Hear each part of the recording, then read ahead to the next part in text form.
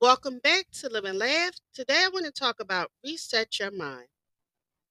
Today I want to talk to you about the incredible power of resetting your mind. Life is full of challenges, obstacles, and unexpected turns. Sometimes these challenges can weigh us down, clouding our judgment and hindering our progress. But remember, it's not about the challenges themselves, it's all about how we respond to them.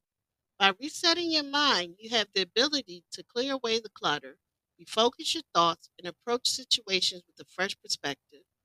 It's about letting go of the past, releasing negative thoughts, and embracing a mindset of growth and possibility.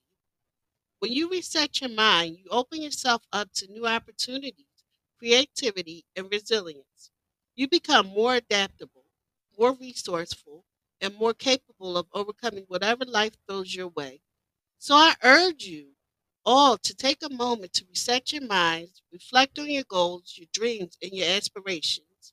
Let go of any doubt or fears that may be holding you back. Embrace the power of a clear mind and watch as you achieve things you never thought possible. Remember, the mind is a powerful tool. When you reset it, you unlock its full potential.